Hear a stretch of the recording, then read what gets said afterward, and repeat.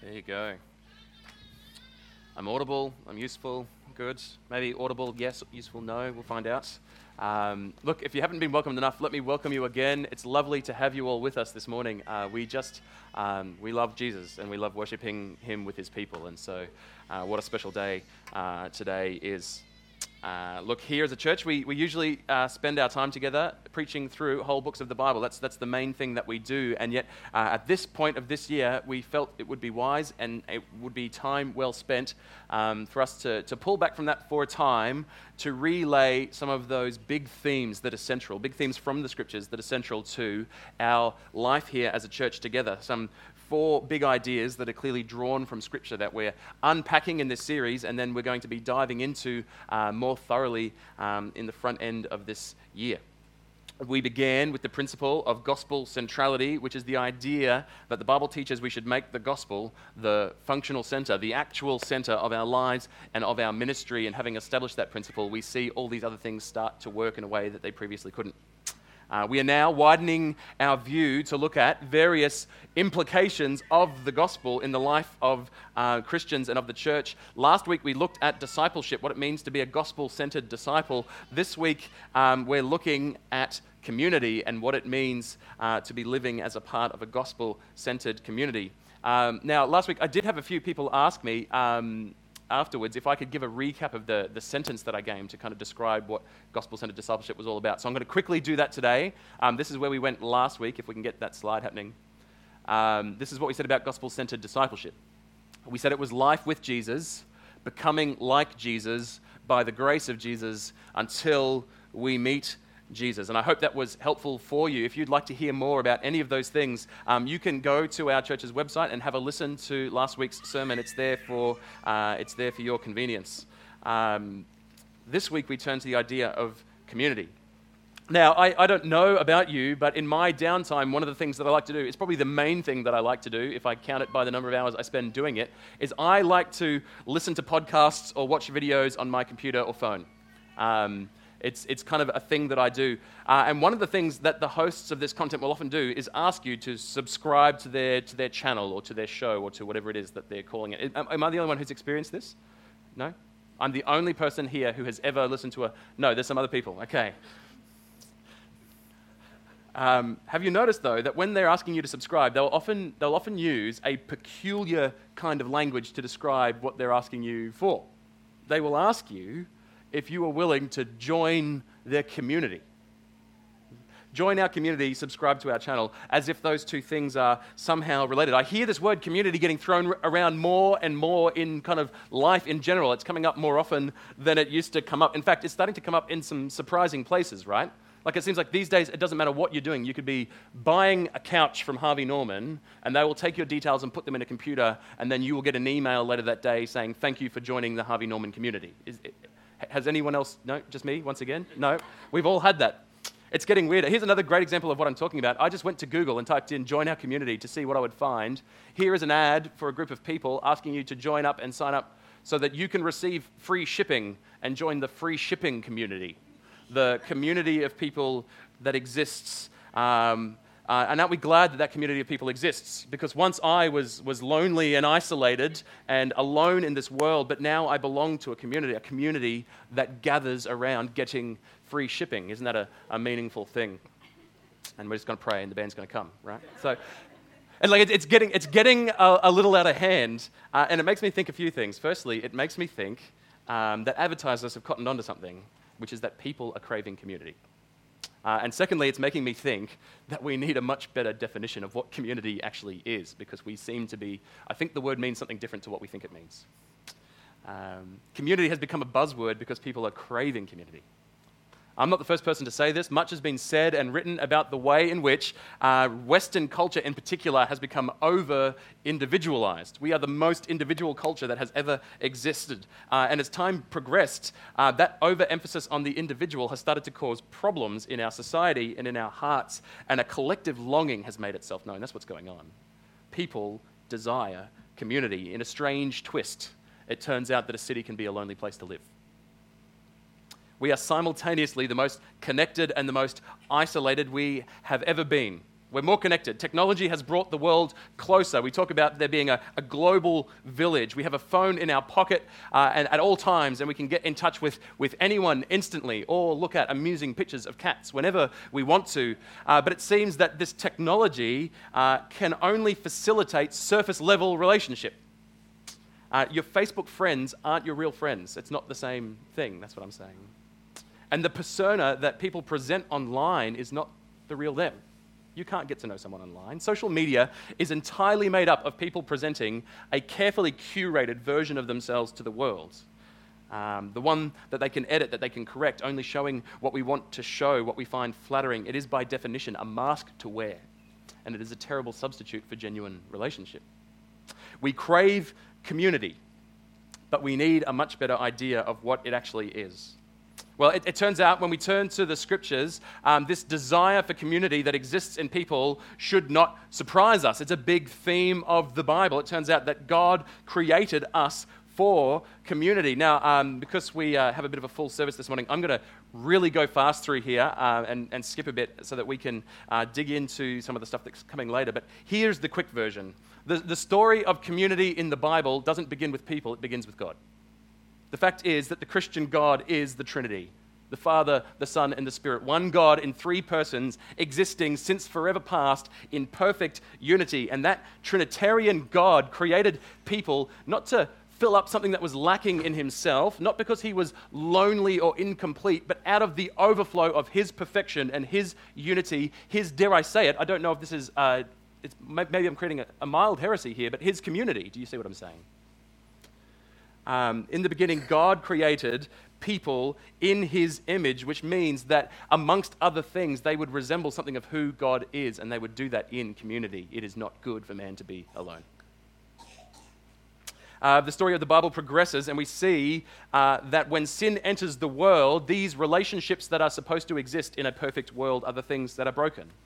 The relationship between humans, Adam and Eve, and their creator that has existed in perfection up until this point is broken. Adam, where are you, Adam? We hear God's cry in the garden. The relationship that goes from people to God is broken. And then immediately after that, we see that the relationship that exists between people and people is broken. In the curse, when God is pronouncing the curse in Genesis 3, he tells Adam and Eve the consequences of their sin. And he says, amongst other things, this as a part of Eve's curse. He says in Genesis 3:16, your desire shall be contrary to your husband, but he shall rule over you. Your desire shall be contrary to your husband, but he shall rule over you. The only perfect marriage to ever exist just became like the rest of us.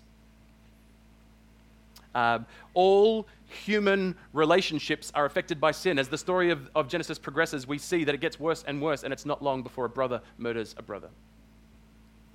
Community is broken. And so from this point onwards, in the whole story of the Bible, God is setting about his plan to restore all things. And ultimately, this is coming through Jesus. But where it begins from that point forwards, we see it, is that God begins to build a people for himself.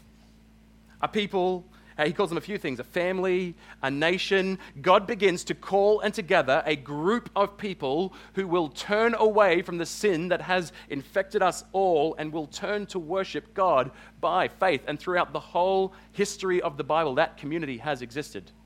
It's existed in various forms and in various places. Some of the details are different. It has tough times. It has times of great success. There are periods of time where it's down to one family on all the earth. And there's periods of times where it's a great nation and the other nations of the world are coming to see what makes them so great.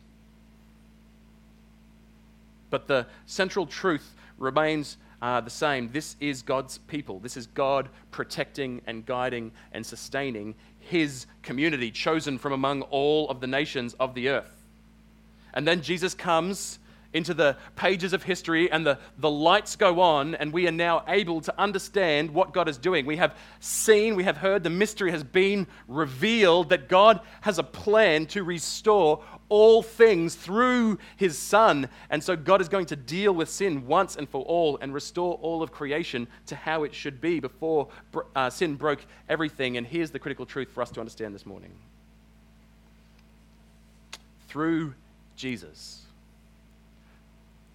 God saves individual people, but he does not save us to remain individuals, to remain alone.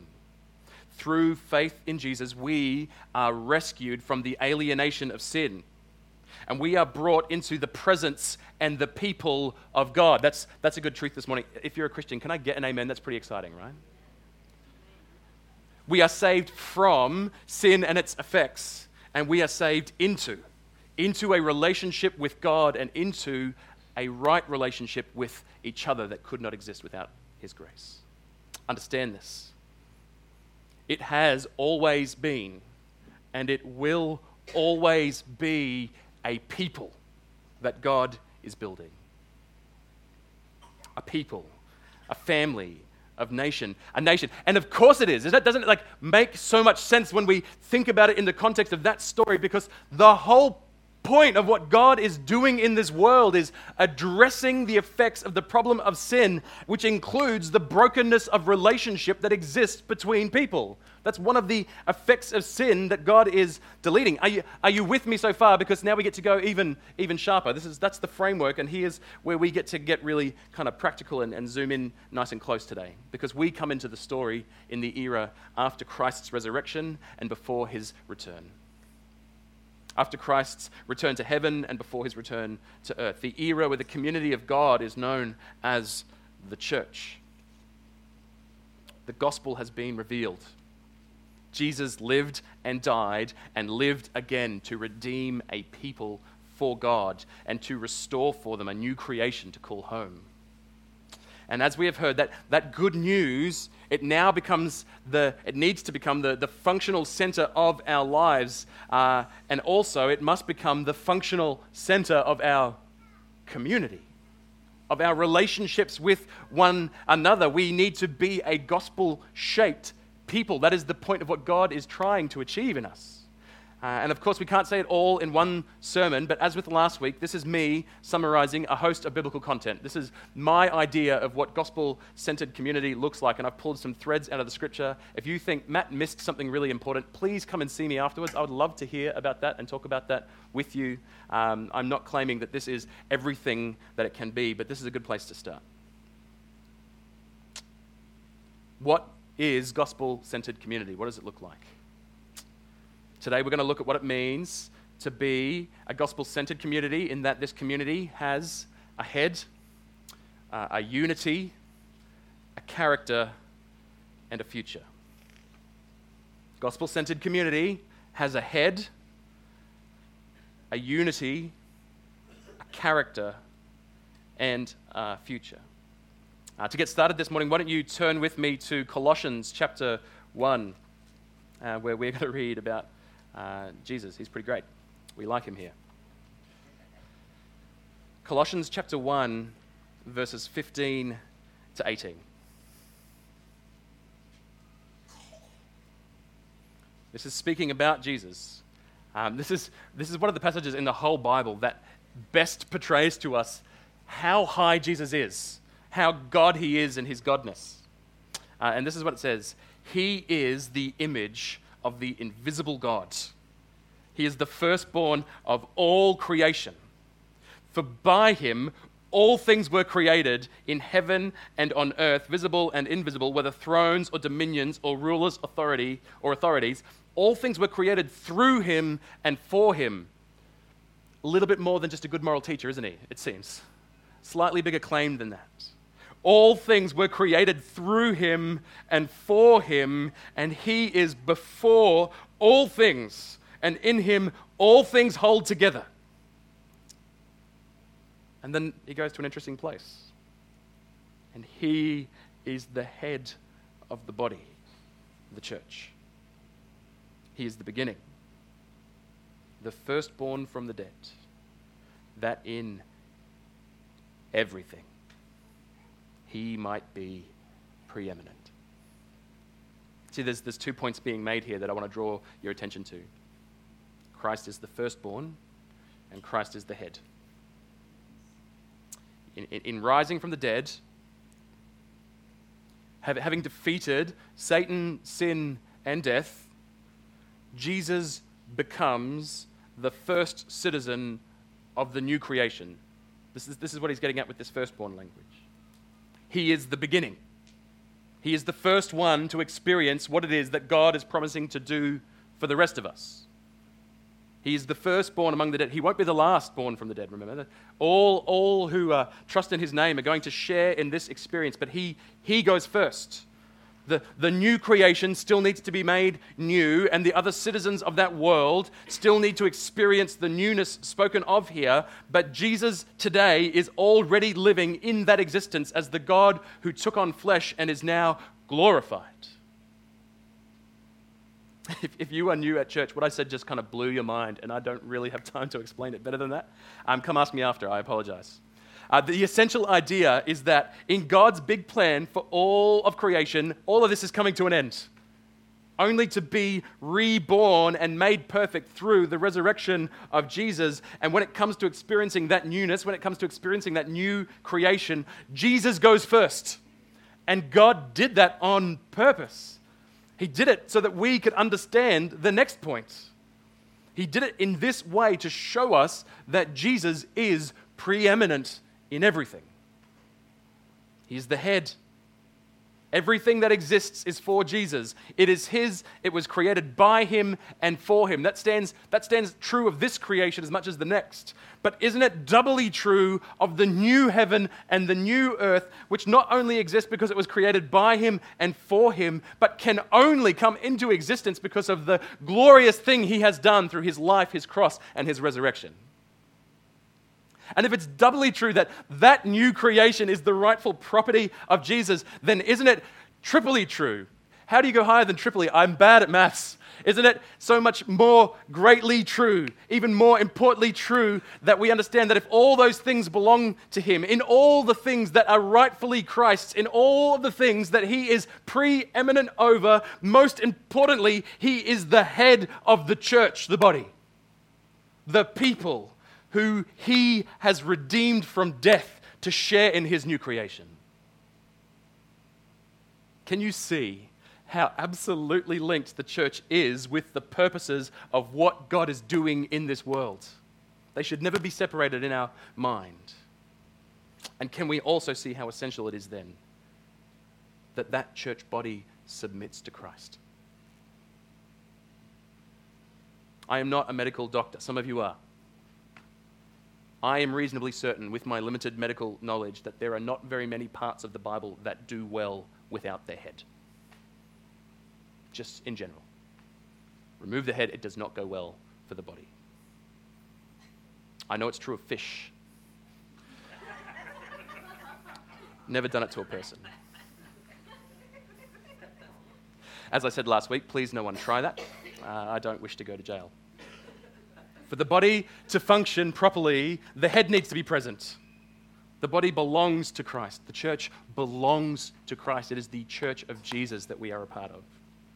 It exists only for him and by him. To be a part of this community, Christ must be your Lord. And for this community to be the community of Christ, Christ must be our Lord. He is the firstborn, and you and we and I must follow him into being born again in order for this community to be what it is, and into the life that he gives in order for this community to remain what it is. The defining trait of the body is that it submits to the head. That's what makes the church the church. That's what makes this community different from every other community that exists on earth. That's our one key idea. We are the people that submit to Jesus. That's the thing that makes us different.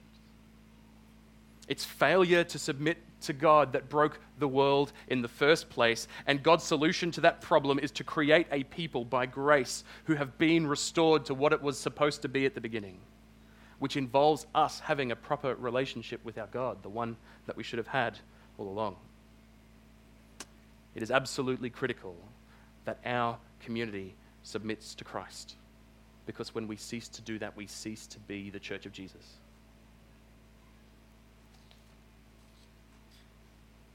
See, the point of church isn't my will be done. That's not what we're on about here. We love you here, but we don't worship you here. I am loved here, but I hope and I pray, and I'm not. I know I'm not. I am not worshipped here. Far too many people willing to share their opinions. It's great. I love you. I love you. It's His will be done, not our will be done. The church is not about people. The church is about Jesus. A gospel-centered community has Jesus Christ as its head. Also, just as a by the way, how ridiculous is the idea of trying to be a Christian without the church? At this point, we need to say. It's kind of like saying, He's the head, but I'm going to be the body all by myself. The idea isn't just unwise, it's perverse. Picture, I don't know, a spleen hopping down the road all on its own, going, I got this body thing, I'm good, right? And now spend the rest of your lives trying to unthink that. Okay, moving on before that becomes unrecoverable. A gospel-centered community has a head, and a gospel-centered community has a unity. To read this together from the word of the Lord, we're going to turn to 1 Corinthians chapter 1.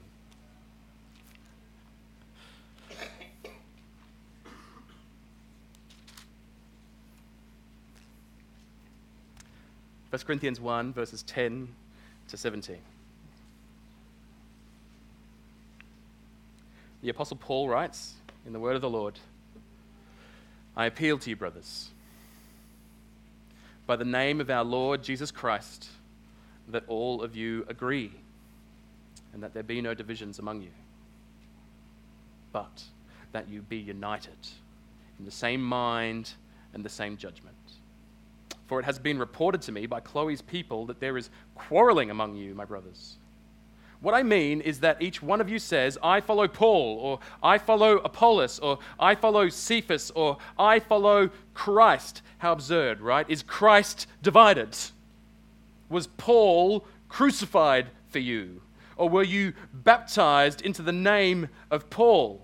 I thank God that I baptized none of you except for Crispus and Gaius, so that none of you may say that you were baptized in my name. And then he stops and he thinks on reflection, actually, I did baptize a household of people. But beyond that, I don't know whether I baptized anyone else, right? For Christ did not send me to baptize, but to preach the gospel, and not with words of eloquent wisdom, lest the cross be emptied of its power. Here's the background to what's going on here. This is a letter that is being written to a church that has fallen into infighting.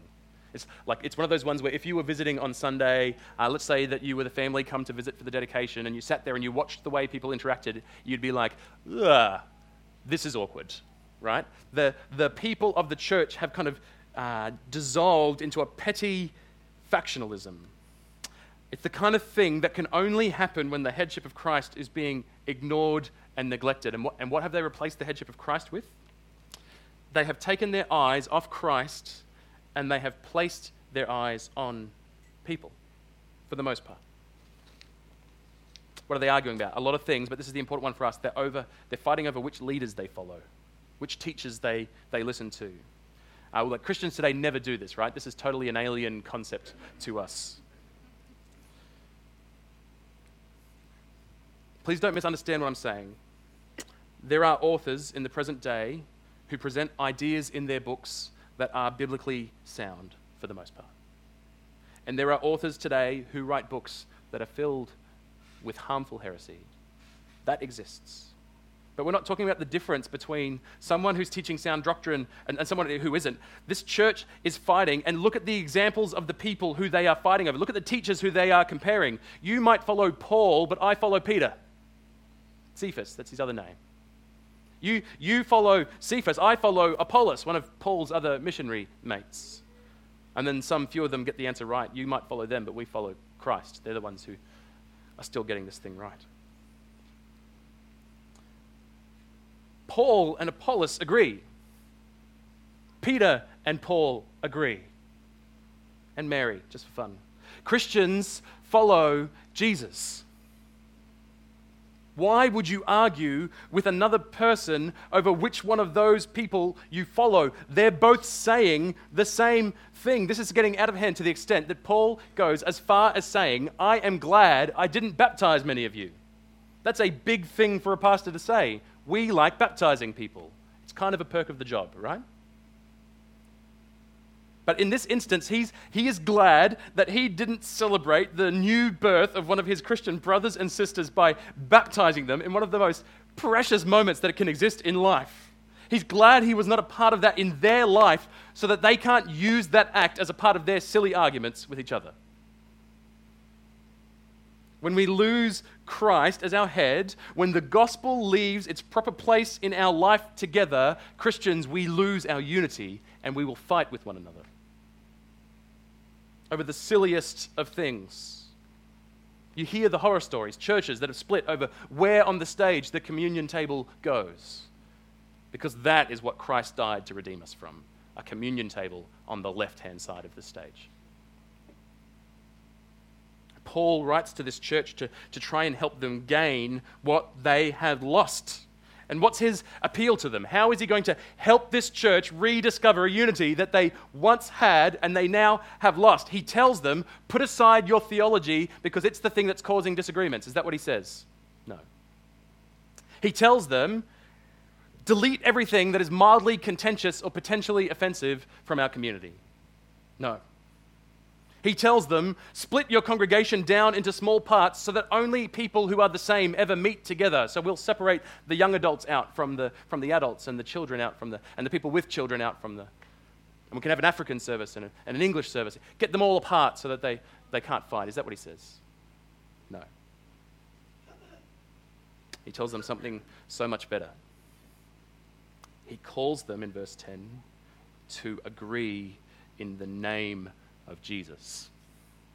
And in verse 17, he reminds them of the gospel and the uniqueness of the one who hung on that cross. Paul was not crucified for you, who was Christ. What is it that brings Christians into unity? The answer it is a shared worship of Christ the Savior through the gospel of his grace. That's what gives us unity, and nothing else. It is a shared love of Jesus, the one who redeemed us and has mastered our souls. It is a shared desire to see that he, above all names, would be honored as a part of this people. It is our joy when Christ is the head. And if we have that in common, we can work through our differences.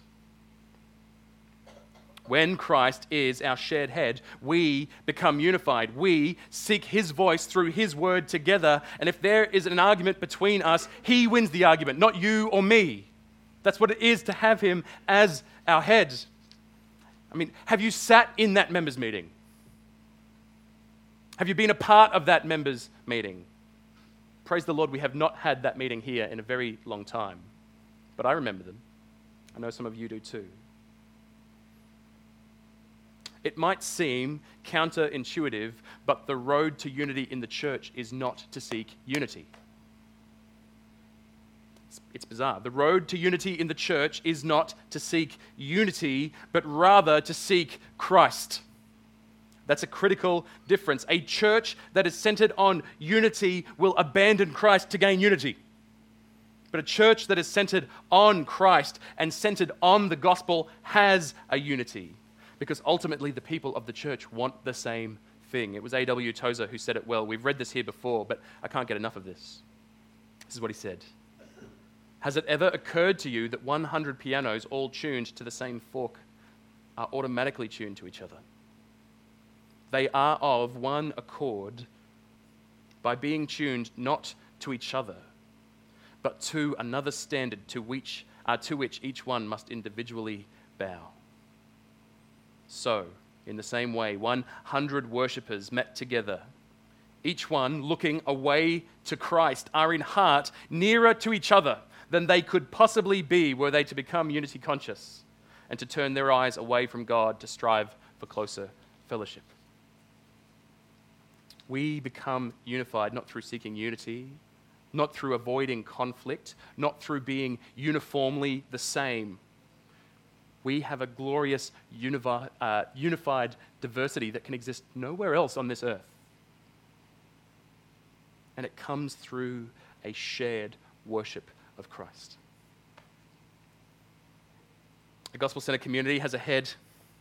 A gospel-centered community has a unity. And a gospel-centered community has a character. Why don't we read together from the Gospel of John?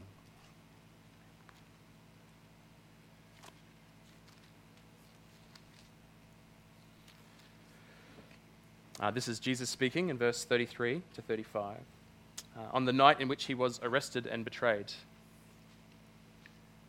Speaking with his disciples, he is now, knowing what is about to happen, preparing them for the next stage of their life, that they are now going to live as his disciples without his physical presence. This is what he says to them. Little children. I love that word, by the way. It's a very affectionate way to speak about people. He's not belittling them. He's calling them his beloved children. It's awesome. He says, "Yet a little while, I am with you. You will seek me, and just as I said to the Jews, now I also say to you, where I am going, you cannot come. So a new commandment I give to you." How weighty is this? Imagine being in that room as Christ is saying, I'm going away and you can't come where I'm going. And so in my absence, this is what you need to know. Absence is the wrong word, but you know what I mean. A new commandment I give to you, that you love one another. Just as I have loved you, you also are to love one another. By this, all people will know that you are my disciples, if you have love for one another. Love one another. That's a difficult command to obey on its own, don't you think? On your own, sorry. Whenever I read this, here's the thing that comes to me. Here's the question that comes to my mind. What is it about the new commandment that is new? Because it kind of seems like nothing, right? That is an old commandment. It's like Jesus was asked, what is the most important commandment in the whole Bible? What are the most important rules that God has given us? He says, number one is that you would love God above all others. Number two is that you would love your neighbor. That's the Old Testament.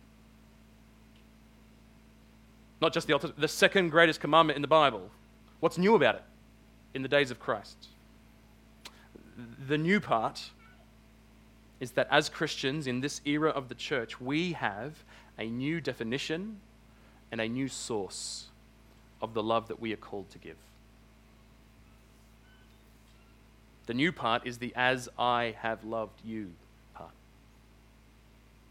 Our love for one another is now defined by how Christ has loved us. And the way in which we gain the ability to love one another is through having received that love from Christ. We love because he first loved us. Which is why, when we love one another in this way, our love demonstrates to the world whose disciples we are. Because it's his definition of love, and not just his definition of love, it's his actual love that we receive, that we are now sharing with one another.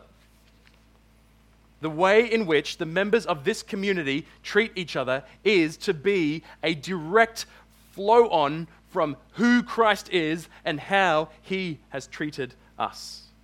And how has he loved us, his people? Oh, how has he loved us? This statement from Jesus comes sandwiched between two events. The very next thing that is going to happen that night, he is going to be betrayed and then in the morning crucified in order to save his enemies from their sins and make them his children. He has loved us. But what about before that? What's the other event that sandwiches this command? Cast your eyes back up the page and see Jesus washing some feet. We don't have that equivalent in our culture, but it's a thing that needed to happen. Ancient world. No cars, lots of animals, and for some reason, sandals. Because anyone ever thought that was a good idea, right? Feet were covered at the end of the day in muddy poop. Harsh reality of life in the ancient world. And in a wealthy household where there would be a few servants, the lowest servant, the new guy who was still kind of going through hazing, was the guy who had the job of washing people's feet when they got home. And in a place where there are no servants, what do? But you wash your own feet, I suppose. Some of us have to wash our own feet, you see. No. In a place where there are no servants, Jesus, in trying to help his disciples understand what is about to happen to him, takes off his clothes, strips down to a towel, And the King of heaven takes the form of a servant as he by hand cleans the crap off his disciples. He makes himself their servant even though he is their king, and then he tells them, as I have loved you, that is how you love one another. Let this blow your mind, because it goes just a little bit further. Him doing this is surprising enough, isn't it? Like that's enough to, like I'm feeling that the same way that you are. And then you stop and you think later on that night he's going to be betrayed by one of the people who were in the room. Which means immediately before Judas betrayed Jesus, Jesus washed Judas' feet. Knowing that it had already begun. Loving someone who has treated you well is one thing. But loving the one who has wronged you, or who is in the process of wronging you, that is a God thing. Only He in all the world is like that. A gospel-centered community has a character. And we can and we will spend a month unpacking what that character looks like. A community defined by the character and the lordship of Christ is going to have a host of things about it that are different from all the other communities of this earth. All the things that we see in Jesus and in his relationships with people, we will see in our relationships with one another and in the way in which we treat the world around us. We couldn't possibly say them all. But let me say a few because they're worth saying. In a gospel-centered community, we forgive one another. We love one another. We bear one another's burdens. We serve one another. We do outrageous things like confess our sins to one another, because where else would we take them but to our brothers who understand and who will bear with us, and to our sisters who will love us like Christ has. We have nothing to hide because we are the people of the grace of God, and so God's people live in the light like he is in the light. What about this? We discipline and we correct one another. That's a thing that a gospel-centered community does. Not in a self-superior way, not in a loveless way, like some people will take that as a license to do, but like Jesus, seeking each other's benefit and seeking to see people restored to the blessing of the grace of God. We are generous and we share our things with one another. How's this for a prayer? I was talking to Darren, whose church plant we're supporting over the course of the weekend, and he said this is a prayer that they read out in their service together. The people said this together, and this was part of what they said. We are determined. We are determined to increase in generosity until it can be said that there is no needy person among us. I hope we get the picture. The gospel-centered community has a character. It's the character of Christ.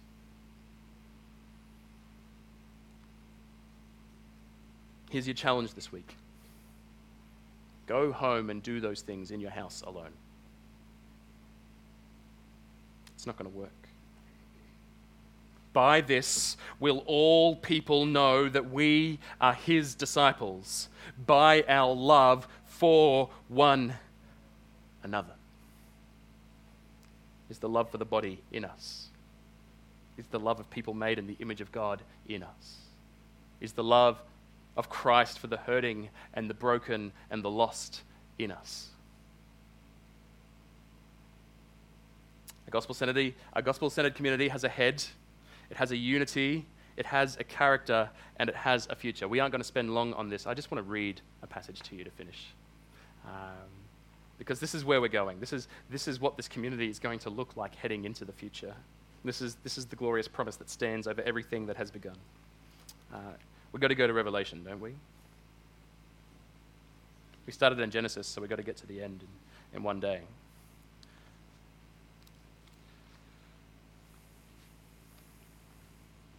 Revelation 21.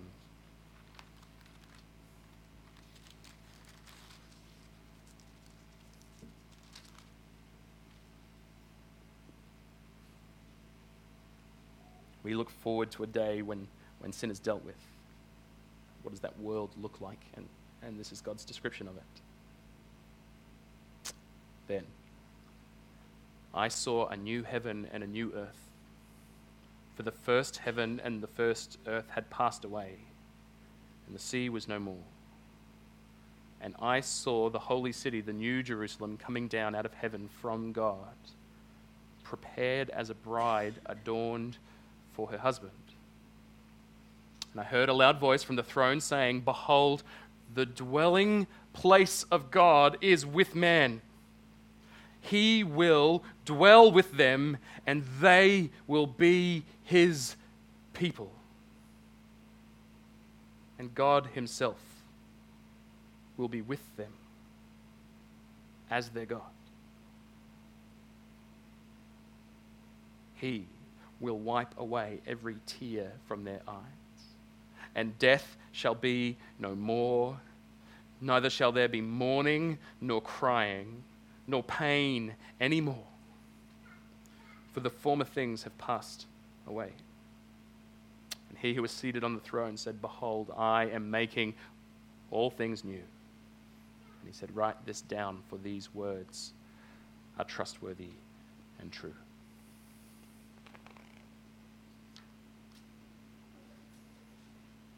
Today as a church, we get to respond to the grace of God together. As has been the theme throughout this series and will continue to be, there's a few ways we can do that. The team are going to come up and they're going to share with us and leading us in the worship of God through song. We have a nice little cross set up over here where you can go if you feel like you need a way to symbolize repentance, the grace of God, the redemption of God. What does that mean for you in relation to the community of God? Maybe you're sitting there thinking, I'm not a part of that community because I am not a part of Christ. Well, today can be the day that you join into what He's doing by His grace. Maybe you're thinking that I've been a part of that community but not in the right way. I'm one of the ones causing the quarreling or the dissension or the disunity. I've lacked Christ as my head. Today, by the grace of Christ, can be the end of that.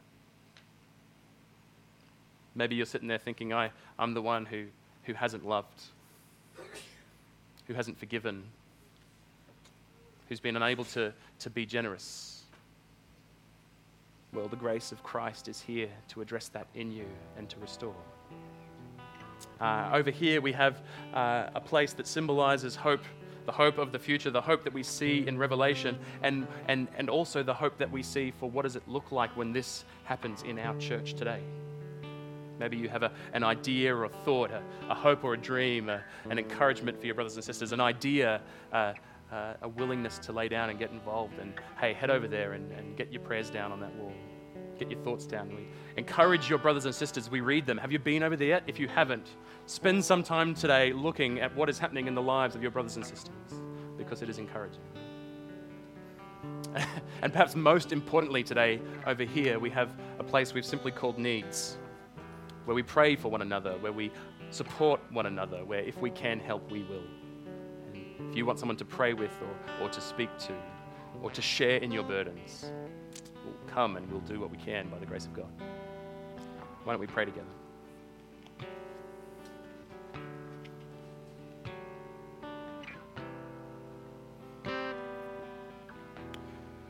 Lord, what a wonderful promise. Behold, I am making all things new.